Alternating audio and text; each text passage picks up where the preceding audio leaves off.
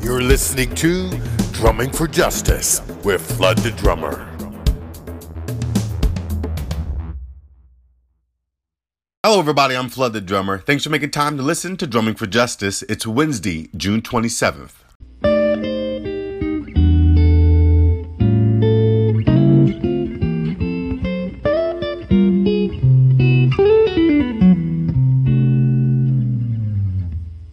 This is the AM News Aggregator, where I drum up the top stories you need to know to be informed and engaged. 28-year-old Alexandria Ocasio-Cortez defeated powerful Democrat Representative Joe Crowley Tuesday night in New York's 14th congressional district in what many are calling the most shocking upset so far of the 2018 primaries.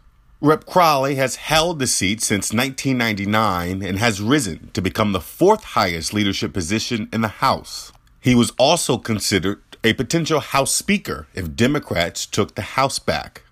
Ocasio-Cortez in her campaign became one of the dominant voices of the left's anti-establishment movement, according to BuzzFeed News. She ran on a slate of issues now popular on the left: Medicare for all, abolishing immigration and customs enforcement, and stripping corporate money out of politics.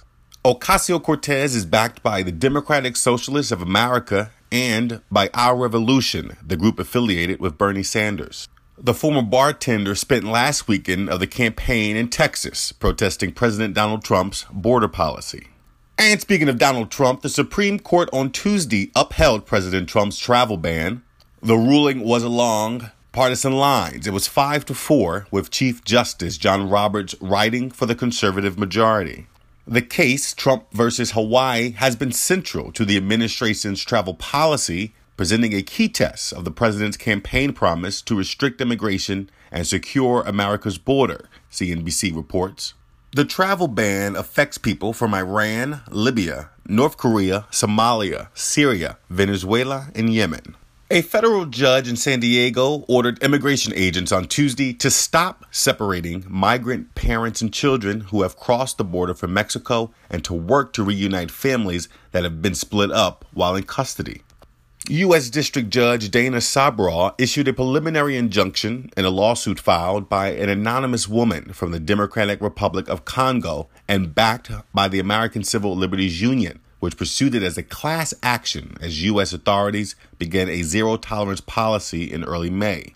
President Donald Trump issued an executive order to end family separations last Wednesday, but the government has yet to reunite about 2,000 children with their parents. Mitt Romney is projected to win the GOP nomination in Utah Senate race, essentially clearing the way for the former presidential nominee to claim a Senate seat this fall. The Associated Press called the race for Romney at 10:24 p.m. Eastern Standard Time.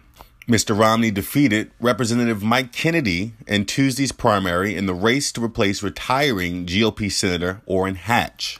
Utah is a deep red state, and Mr. Romney is expected to cruise to victory in November.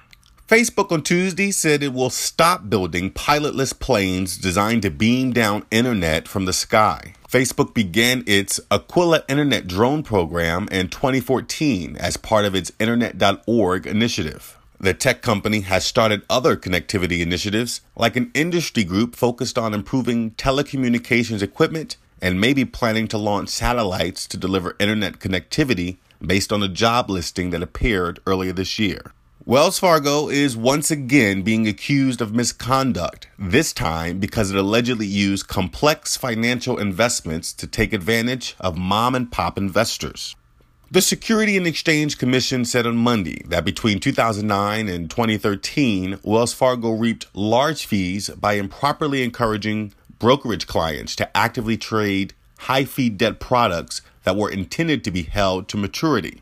Wells Fargo Advisors, the bank's brokerage division, agreed to pay a $4 million penalty over its handling of the products, known as market-linked investments. The bank must also return $930,377 of its ill-gotten gains, plus $178,640 of interest. Wells Fargo, which neither admitted nor denied the SEC's allegations, said in a statement that it cooperated fully with the latest investigation. Peter Strzok, the FBI agent whose anti-Trump text messages have spawned months of conspiracy theories about deep state plots to take down the president, will finally tell lawmakers his side of the story today. Mr. Strzok will appear at 10 a.m. for a closed-door interview with the House Judiciary and Oversight Committees as part of a Republican-led probe into the FBI and Justice Department's conduct in 2016.